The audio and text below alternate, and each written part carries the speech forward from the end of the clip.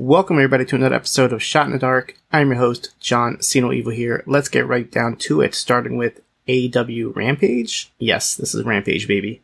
I'll be adding this show to my rotation now that we have some free spots, and I want to include a little bit of AEW before this Collision show starts. So let's get down to it. We have The Acclaimed and Billy Gunn defeated Kip Sabian, The Butcher, and The Blade.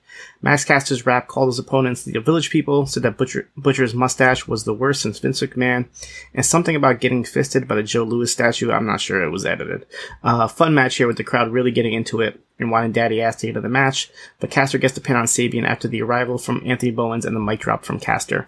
We go to QTV where they talk about selling over 60,000 tickets for All In London as Aaron Solo makes a joke that Wembley only seats 8,000. QT Marshall asks Harley Cameron if she's from there, and she says, "Ooh, I'm Australian," and as they have seen her teeth. Harley says if you live in England but you weren't born there, they refer to you as Brit-ish.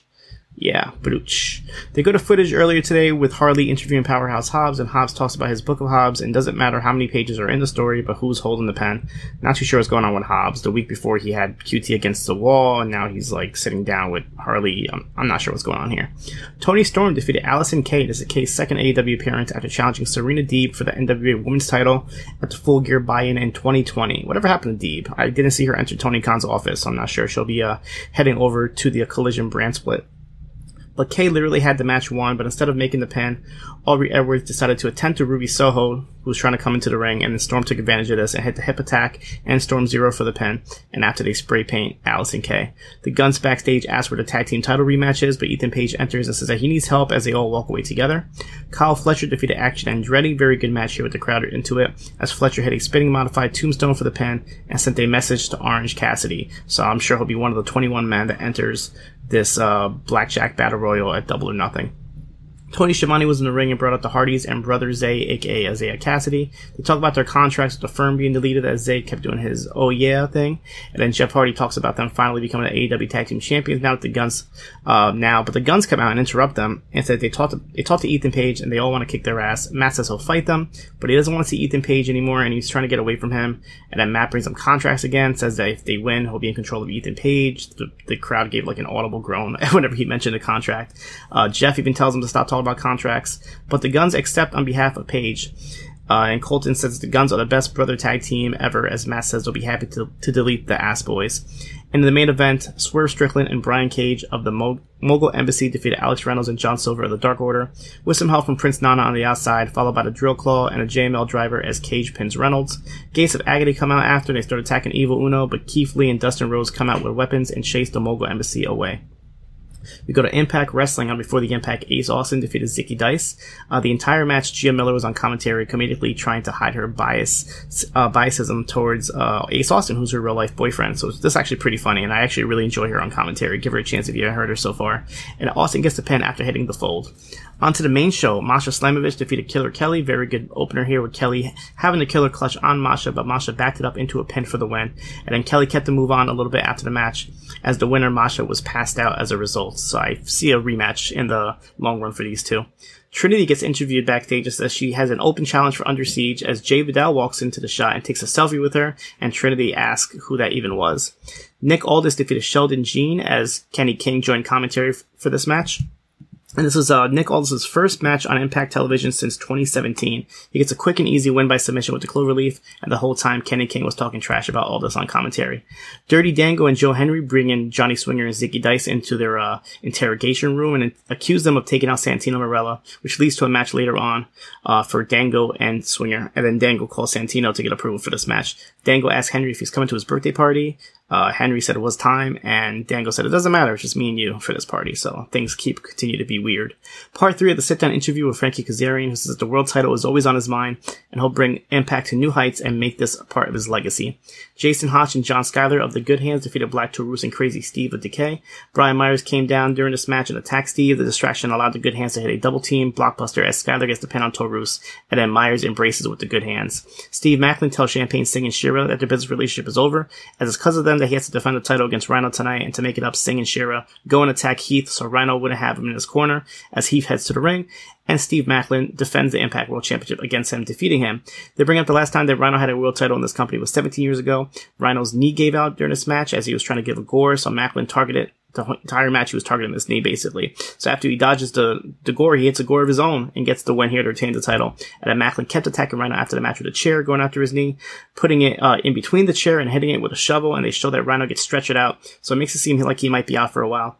So as he's out in the ambulance, Steve Maclin and Scott D'Amore get into a shouting match, and D'Amore makes the match with PCO Under Siege now a no disqualification match, and then we see PCO jump out of the ambulance out of nowhere and starts attacking Maclin until Maclin runs away.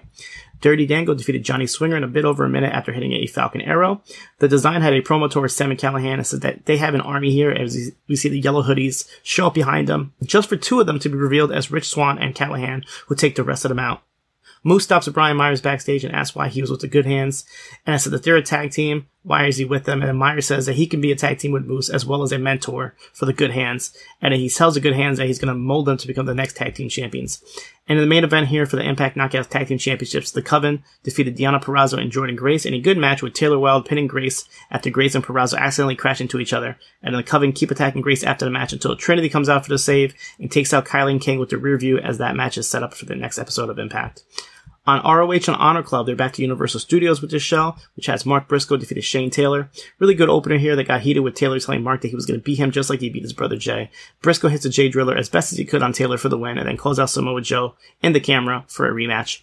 Claudio Castagnoli and Willie Yuta defeated Tracy Williams and Red Titus. Another good match here with Claudio launching Yuta into a rocket launcher on top of Williams for the pin. Commentary questioned if Claudio was going to pick Yuta for his ROH Tag Team title shot against the Lucha Brothers, which was made official on Dynamite for next week's episode of Dynamite.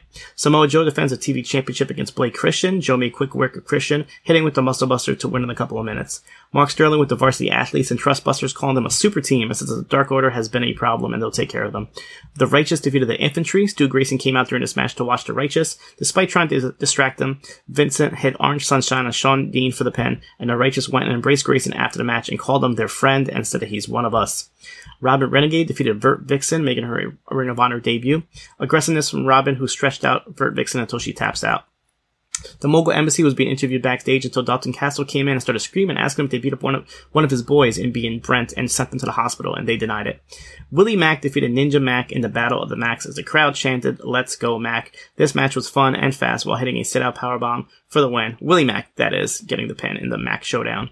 Mogul Embassy's Brian Cage, Bishop Kaun, and Toa Leona defeated Lucky Ali, Adam Priest, and Victor Benjamin. Easy win here with the Gates of Agony destroying Priest onto Benjamin to get the win. Kyle Fletcher defeated Tony Deppen. Very good match here with Fletcher hitting a Michinoku driver that looked like a Deppen kicked out of it, but the referee made the 3 count anyway. And thoughts go out to Deppen, who recently broke his arm at the GCW Brooklyn show against Zack Sabre Jr. AR Fox defeated Anthony Henry after hitting a 450 splash and fighting off JD Drake in the outside. Another great match here. Henry shook Fox's hand after the match just for JD Drake to attack him from behind. Then Shane Taylor comes out and joins in on this 3-on-1 beatdown until FTR made a surprise appearance and fought them off. So it looks like we might get a 6-man match, which should be great. And then as Henry was trying to make his escape to the back, Eddie Kingston comes out and sent Henry back inside to get hit by the big rig from FTR. Dark Order's Evil Uno, Stu Grayson, Alex Reynolds, and John Silver defeated Slim J, Sonny Kiss, Jeeves K, and Josh Woods of the Trustbusters firm. Are they part of the firm? I don't think so. Varsity Athletes combination. Commentary brought up the subtle things that Grayson was doing that were different and says that his head is messed up due to the Righteous. The match was wild and all over the place until they destroyed Slim J and hit the fatality as Reynolds gets the pin. And during all this, Grayson was somehow sent to the outside as the rest of the Dark Order was inside, celebrating the win.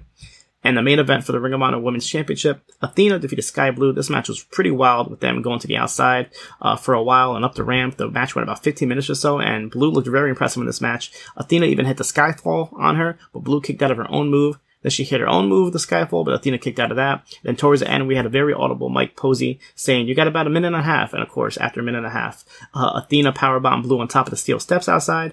Blue kicked out of the gory into the knees that Athena has been using, but Athena comes right back and puts on the crossface, transitioning into like accolade type move that Miro does as a Sky Blue taps out in this fantastic main event. Definitely check it out. And then Athena goes to raise Blue's hands after the match just to attack her.